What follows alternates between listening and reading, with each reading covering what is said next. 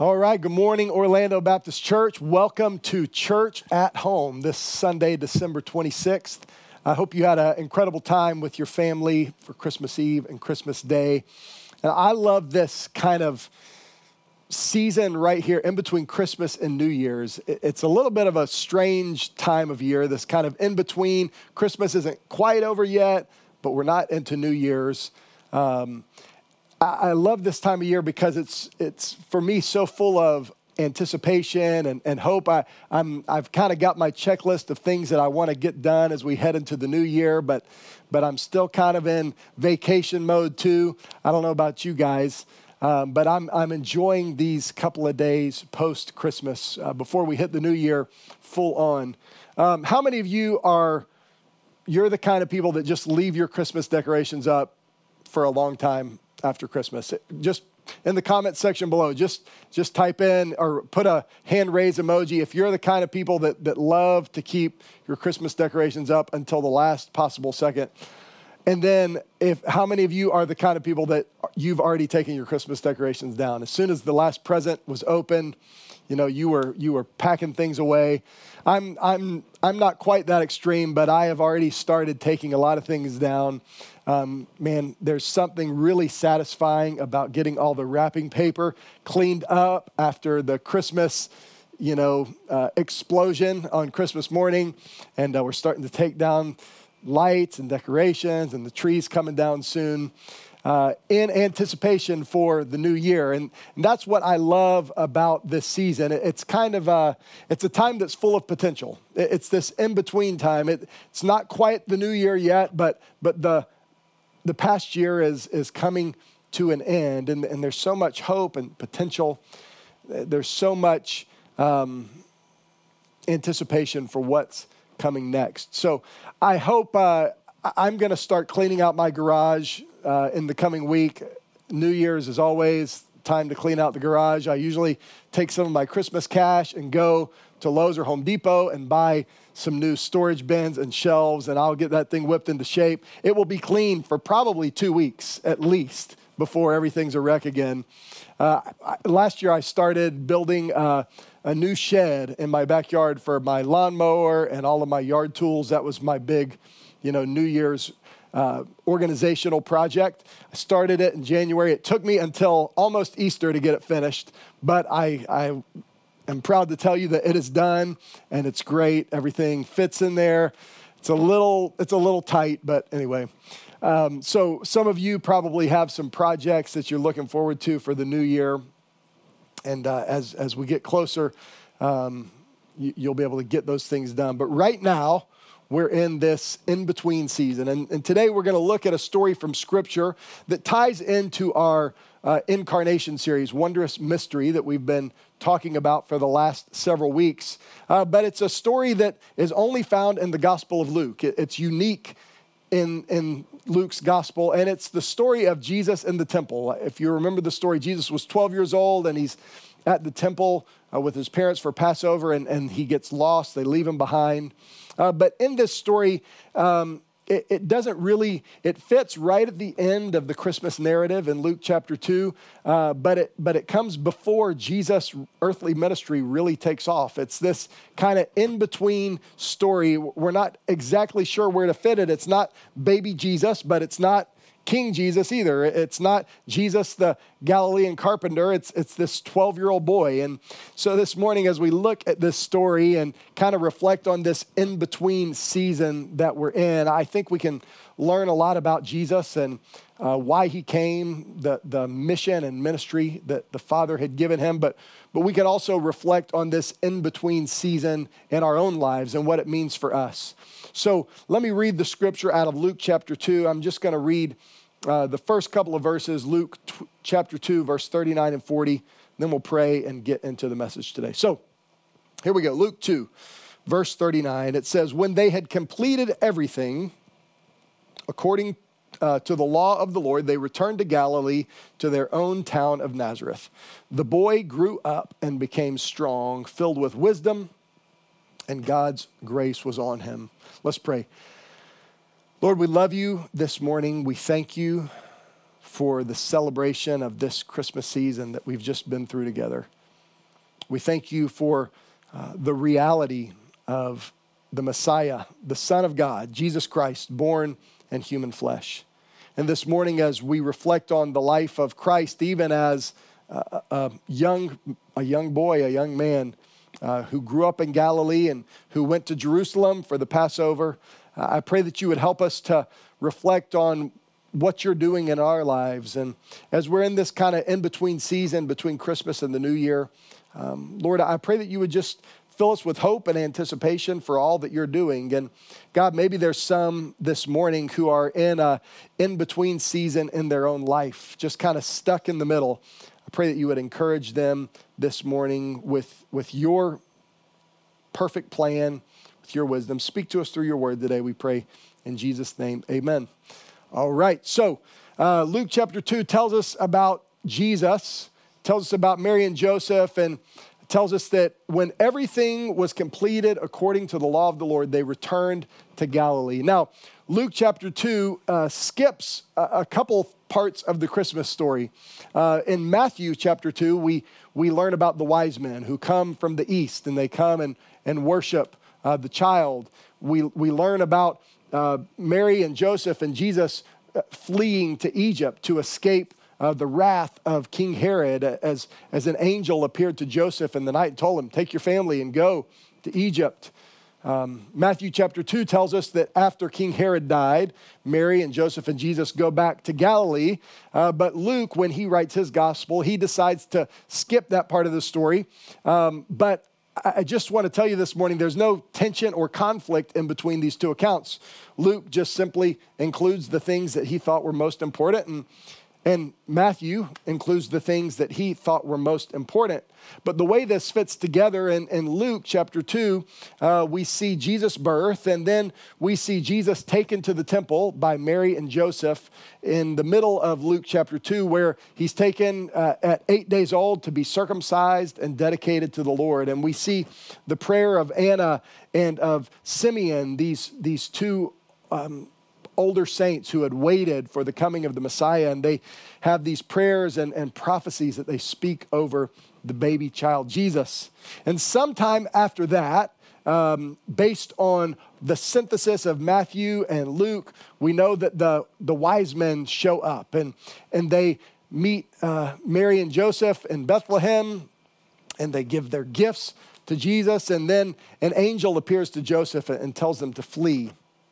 And so sometime after that, sometime after the death of Herod, after the time that Mary and Joseph and Jesus leave Egypt, Luke chapter 2, verse 39 picks up. It says, when they had completed everything according to the law of the Lord, they returned to Galilee, to their own town, Nazareth. And the boy grew up and became strong, filled with wisdom, and God's grace was on him. We also see something that's really important here about the place where Jesus grew up. He grew up in Galilee, in Nazareth of Galilee. In Isaiah chapter 9, the prophet Isaiah tells us about the importance of this place called Galilee. At this time in history, Galilee is a backwater, nothing town. The good religious Jews looked down on this region of Israel and the people who lived there. But in Isaiah chapter 9, verse 1, the prophet Isaiah, 700 years before the birth of Christ, says, nevertheless, the gloom of the distressed land will not be like that of the former times when he humbled the land of Zebulun and the land of Naphtali. These are regions in the northern part of Israel. But in the future, he, God, will bring honor to the way of the sea, to the land east of the Jordan, and to Galilee of the nations. And then verse 6 tells us, how is he going to bring honor to Galilee? Well, a child will be born for us. A son will be given to us, and the government will be on his shoulders, and he will be named Wonderful Counselor, Mighty God, Eternal Father, Prince of Peace. 700 years before the birth of Jesus, the writer Isaiah talks about the importance of this place, Galilee. It's the place where this Wonderful Counselor, Mighty God, Everlasting Father, Prince of Peace will grow up. And we see in the life of Jesus Christ the fulfillment of this prophecy. And then let's continue in Luke chapter 2. In verse 41, it tells us that every year his parents traveled to Jerusalem for the Passover festival. The Passover was one of three really important festivals in the life of the Jewish people. There were three festivals every year where God commanded the people to go back to Jerusalem, and Passover was one of these festivals. And growing up in Nazareth, Jesus, he would have had family and he would have had friends. Probably Joseph's family was from that region. Mary's family was from that region. And so he had cousins and he had aunts and uncles. And they gathered together for Passover to go to the city of Jerusalem. And, it reminds me of the Christmas season. I hope some of you got to spend time with your family. Maybe some of you even went on a little road trip to be with your family. And as we look at this story of Jesus and Mary and Joseph going to Jerusalem for Passover, we see the anticipation of this incredible holiday, right? When Jesus got to go to the city of Jerusalem for Passover, that was exciting. There were probably some really special, street vendors that had his favorite holiday treats, that he could eat for Passover. It's kind of like when you go to the fair and you get deep fried Twinkies and deep fried Oreos, the kind of things you can only get right at the state fair. And I can imagine that this group of people from Galilee, from Nazareth, when they went to Jerusalem, they were looking forward to, I can't wait to get to Jerusalem, and I'm going to get, my favorite street kebabs or my favorite, my favorite dates, my favorite baklava. I don't know what they had at the street vendors for the Passover in Jerusalem, but I know it was an incredible festive time. So, verse 41, every year his parents traveled to Jerusalem for the Passover. Verse 42, and when he, Jesus, was 12 years old, they went up according to the custom of the festival. After those days were over, as they were returning, the boy Jesus stayed behind in Jerusalem, but his parents didn't know it. Assuming he was in the traveling party, they went a day's journey. Then they began looking around for him and among their relatives and friends. When they did not find him, they returned to Jerusalem to search for him. So, how many of you have ever lost your kid? I guess probably don't put that in the comment section because somebody might judge you, not me, because I've lost my kids before. And it is a terrifying thing, even if it's just for a minute. One time at Disney, I lost sight of where one of my kids was, and it only lasted for about 30 seconds, but it was this 30 seconds of terror because there were so many people, there were crowds everywhere. And Mary and Joseph lost Jesus, and they got a full day's journey away. And maybe you're thinking, how in the world does this happen? But as I said earlier, when they went from Nazareth to Jerusalem, they were in a big traveling party. All of the people from Nazareth got together, friends and relatives, and they traveled together in a big caravan. And it would also be typical at this time in history that the men and the older boys would travel in a pack together, and the women, the moms and the little kids would travel in a pack together. And Jesus was at this unique stage in his life. He was 12 years old. When he would turn 13, he would be bar mitzvahed. He would officially become a young man according to the custom of Israel.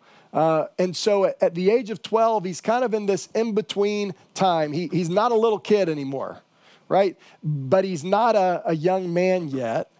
But he could pass in either group. He might have been traveling with Mary and the women and the little kids, or just as easily, he might have been traveling with Joseph and the bigger boys, and so Mary probably assumed that Jesus was walking with Joseph, and Joseph probably assumed that Jesus was walking with Mary, and until they came to the place where they were going to camp out and sleep for the night, and they both realized that he was missing. But I love the thought of Jesus traveling with his friends and with his relatives. I love the reality that Jesus, as a young boy, was traveling with Joseph and with his other male relatives, and he was hearing them talk about their faith. He was hearing them talk about the politics of the day. He was hearing them talk about the oppression of the Roman government and the hope that one day a Messiah would come. And Jesus is learning from them, and he's hearing what they're saying. But this trip to Jerusalem for the Passover was unlike any other, because the passage tells us that Jesus stayed behind in Jerusalem. It tells us that Mary and Joseph went a full day before they realized it.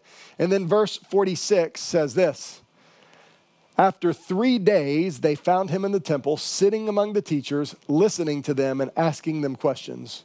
So the way we account for this 3 days is basically this. Mary and Joseph went a full day away from Jerusalem.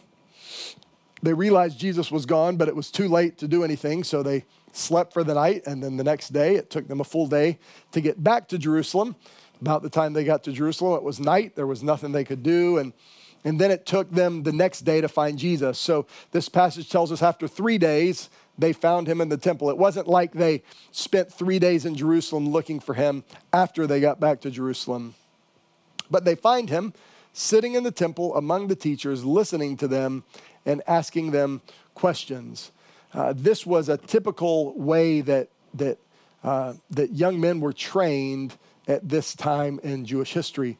The Jewish rabbis and leaders in the local synagogues in their own towns or in the temple would ask questions of the boys and ask them questions about the Torah and about the prophets and about the Psalms and the history of the Old Testament.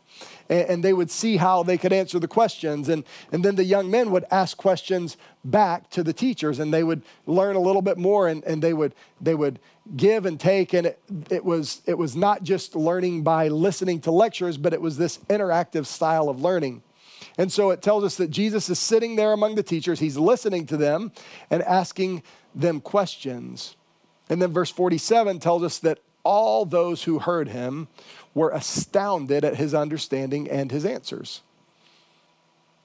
Jesus, even at this stage of his life, was impressive to everyone who was listening.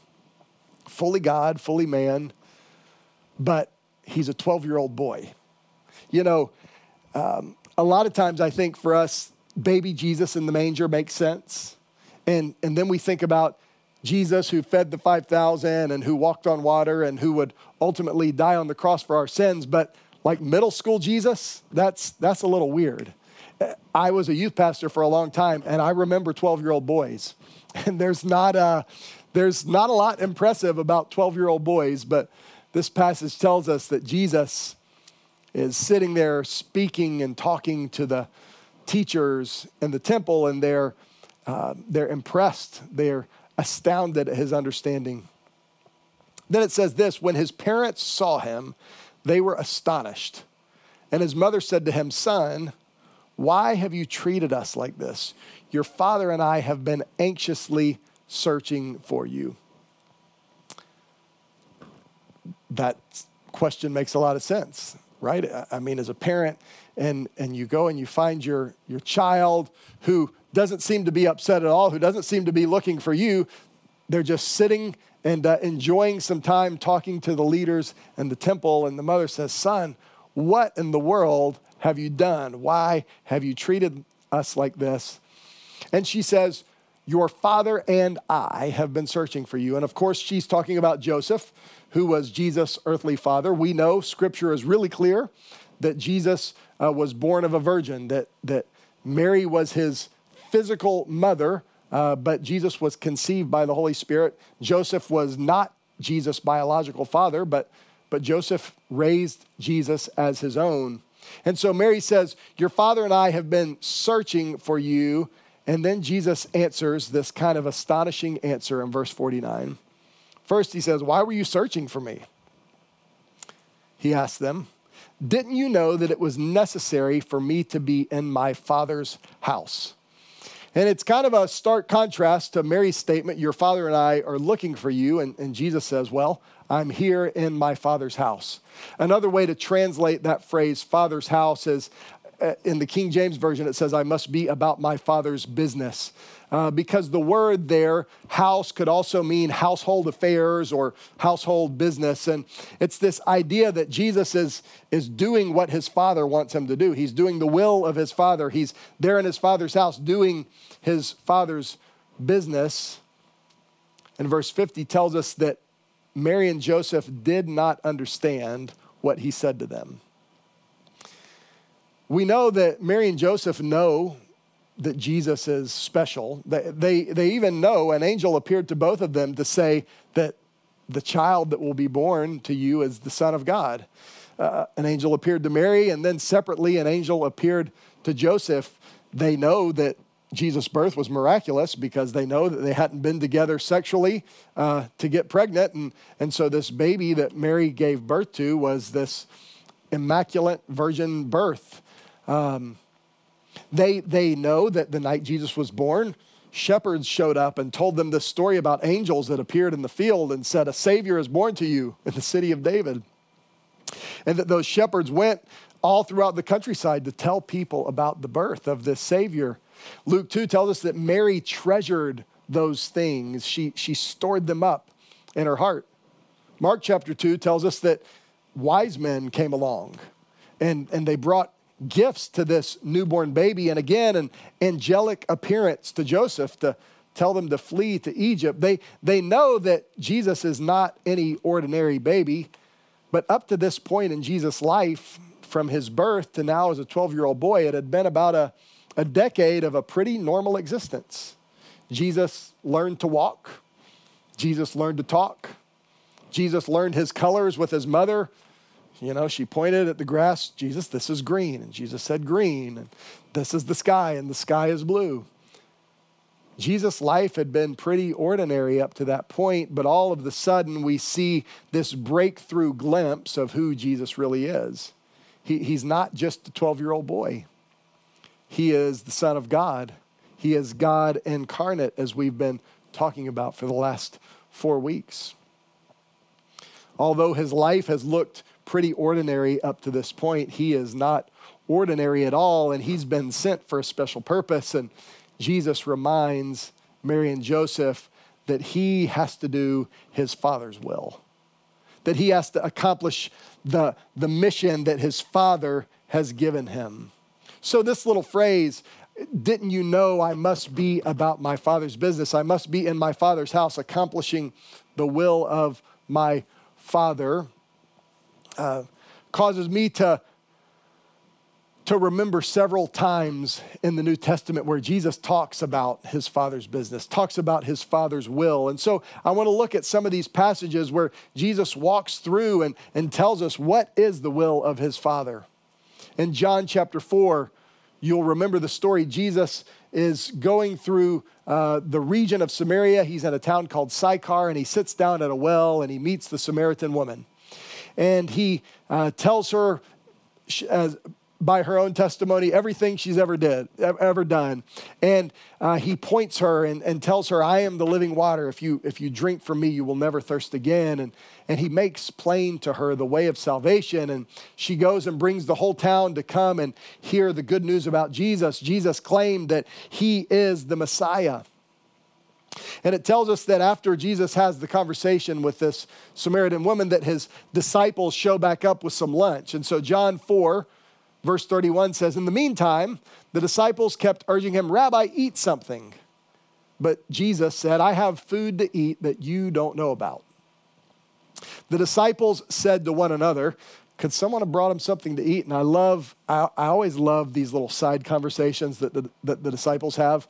Jesus makes a statement to them like, I have food that you don't know about. And they clearly have no idea what he's talking about. And so they start elbowing each other and saying, do you think somebody brought him something? Who could have done it? Who could have brought him food? And Jesus sees what they're talking about. And in verse 34, Jesus says, my food is to do the will of him who sent me and to finish his work. This phrase, Jesus says, my food is to do the will of him who sent me and to finish his work. This is what Jesus was talking about in the temple. This is his Father's business. This is the will of his Father. This is what the Father has sent him to do, what the Father has sent him to accomplish. And again, just like Mary and Joseph didn't understand what Jesus was up to, the disciples didn't quite understand it either. But Jesus says, I'm here to do the will of my Father.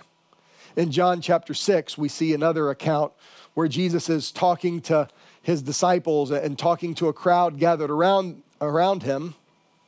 And he says this in verse 35, John 6:35, I am the bread of life, Jesus told them. No one who comes to me will ever be hungry, and no one who believes in me will ever be thirsty again. Verse 36, but as I told you, you've seen me, and yet you do not believe.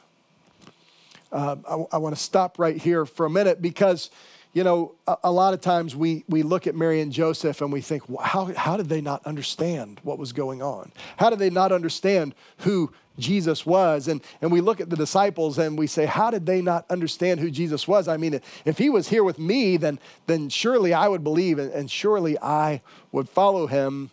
But Jesus is saying to those gathered around him, you've seen me, and yet you still don't believe. You still don't understand who I am. You still don't understand what I've come to do. Verse 37, Jesus says, everyone the Father gives me will come to me, and the one who comes to me I will never cast out. It's this picture of salvation that Jesus has come to save. And verse 38 says, I have come down from heaven. And again, notice this phrase again, not to do my own will, but the will of him who sent me. Again, Jesus is pointing back to his Father's will, his Father's purpose, his Father's mission, his Father's business.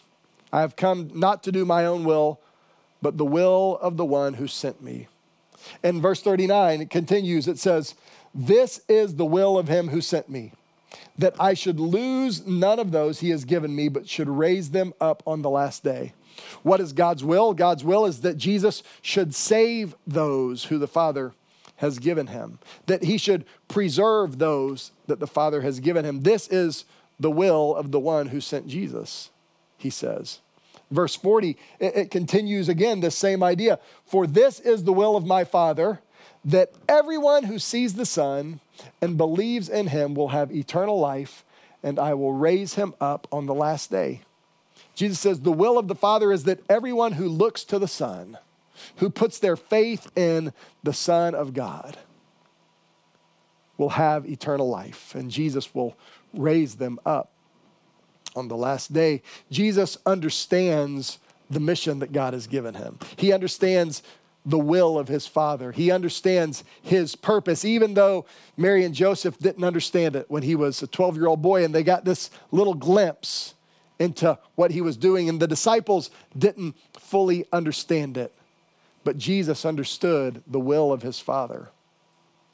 Over and over throughout the Gospels, Jesus says, I say whatever the Father tells me to say. I'm about my Father's business. I will do the will of my Father. We even see Jesus in the garden praying the prayer, Father, not my will, but your will be done. And even as a 12-year-old boy, we see a glimpse of God incarnate. As a 12-year-old boy who understands the will and purpose of his Father. And finally, in John chapter 19, as Jesus is hanging on the cross, says when he had received the sour wine, he said, it is finished. And then bowing his head, he gave up his spirit. What is finished? The mission that his Father had given him. The business of his Father that he recognized in the temple as a 12-year-old boy. The purpose of his Father, the will of his Father was finished on the cross when he had made payment. Scripture says propitiation for sins was the will of the Father. Isaiah 53 tells us that the Lord was pleased to crush him. When you make him a guilt offering, he will see his head, he will see his seed, he will prolong his days, and by his hand the Lord's pleasure will be accomplished. that the Father's business, the Father's purpose, the Father's will that Jesus came to fulfill, that he recognized as a 12-year-old boy in the temple, was finally accomplished on the cross when Jesus poured out his life for us. And Isaiah 53 tells us that the Father was pleased in that. It was the Lord's pleasure for this to be accomplished. Now, here's what's crazy, right? So we have Jesus in the temple, 12-year-old boy. He shows up. He stays behind in Jerusalem. His parents leave. They're with the group, and they realize he's missing. They come back to the temple. They find him, and we see this little glimpse where Jesus says, of course, I'm here in my Father's house doing my Father's business. But let's go back to Luke chapter 2 and verse 51, because it tells us, then he went down with them and came to Nazareth and was obedient to them. His mother kept all these things in her heart, and Jesus increased in wisdom and stature and in favor with God and with people. We see this glimpse in the temple of this 12-year-old boy who is the Son of God, who came to accomplish the salvation of humanity on the cross.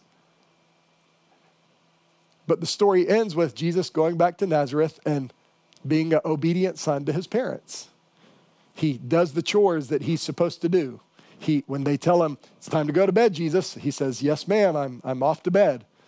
Right? It's this crazy picture, this wondrous mystery of God incarnate in human flesh. And not just in human flesh, who grew up. Jesus was just as, he grew from a baby to a boy. He grew from a boy to a man. And Jesus was just as much God when he was a baby in a manger as he was as a 12-year-old boy in the temple, as he was on the day he hung on the cross and said, it is finished. And here's what I think is one of the important applications for us. This little one-off story, this kind of story that doesn't fit in our kind of grand narrative of Jesus' life. It's only recorded in the Gospel of Luke, and it's almost just kind of a small aside. It's this in-between awkward story that we're not quite sure where to fit in. It reminds us that God is working out his plan even in the in-between times. God is working out his plan even in the in-between times.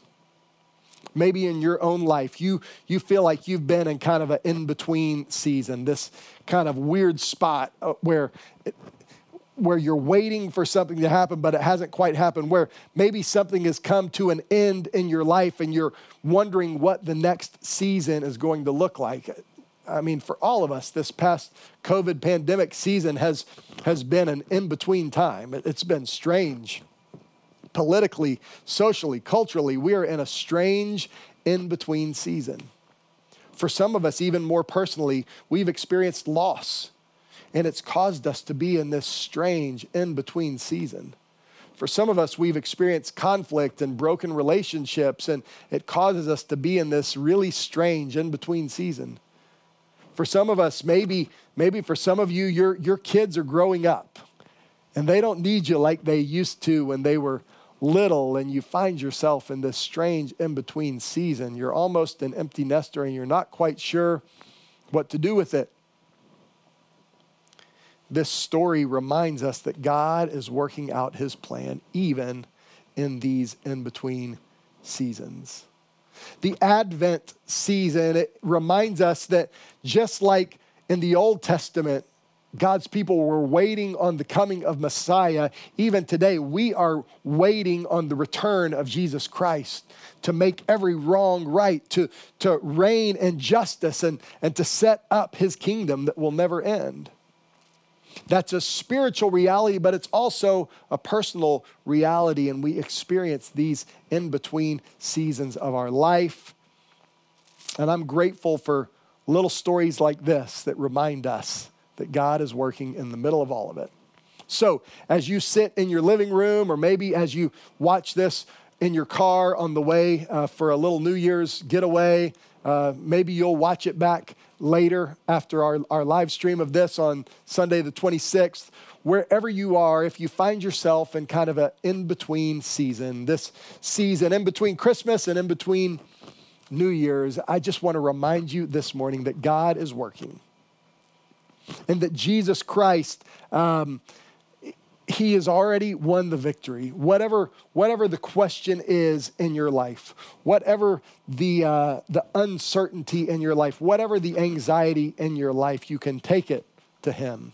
You can go boldly to Him. As we talked about a couple weeks ago in our Sunday morning series, when we talked about the reality of Jesus' humanity, we have a great high priest who suffered and who was tempted just as we are. And so we can go boldly before Him, before His throne of grace to receive mercy and grace in our time of need.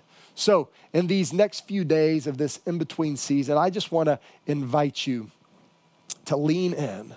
I want to invite you to trust. I want to invite you to look forward with anticipation all that God will do in the days ahead, because Scripture assures us that God is working all things together for the good of those who love Him and who are called according to His purpose. Let's pray. God, we love you this morning. Thank you for this little reminder, this story of Jesus as a young boy in the temple. Thank you for the picture that this gives us of Jesus' humanity. Reminds us that we can relate to Jesus. He grew up just like we grew up. He had awkward seasons in his life just like we do. He really is a great high priest who's suffered as we suffer, who's tempted as we have been tempted. We can trust Him. We can relate to Him. And because of that, we can ultimately know you, because Jesus is the exact representation of the Father. And we can trust you. And you're personal and you're immanent. As Hebrews says, we can come boldly before you. You are now our Abba Father. And so, God, I pray for those who are in an in-between season of their life. A season of waiting, maybe a season of frustration, a season of unknowns. God, I pray that you would encourage them, that you are working, that they can trust you. God, for all of us in these next few days, before we enter into a new year, help us to renew our faith and trust and hope in you once again, and look forward with anticipation all that you will do. God, we pray that you would be glorified in our lives and in the life of Orlando Baptist Church in the coming year. We love you. We pray in Jesus' name. Amen. All right, church, if I don't see you before then, Happy New Year. We'll see you on Sunday, January 2nd.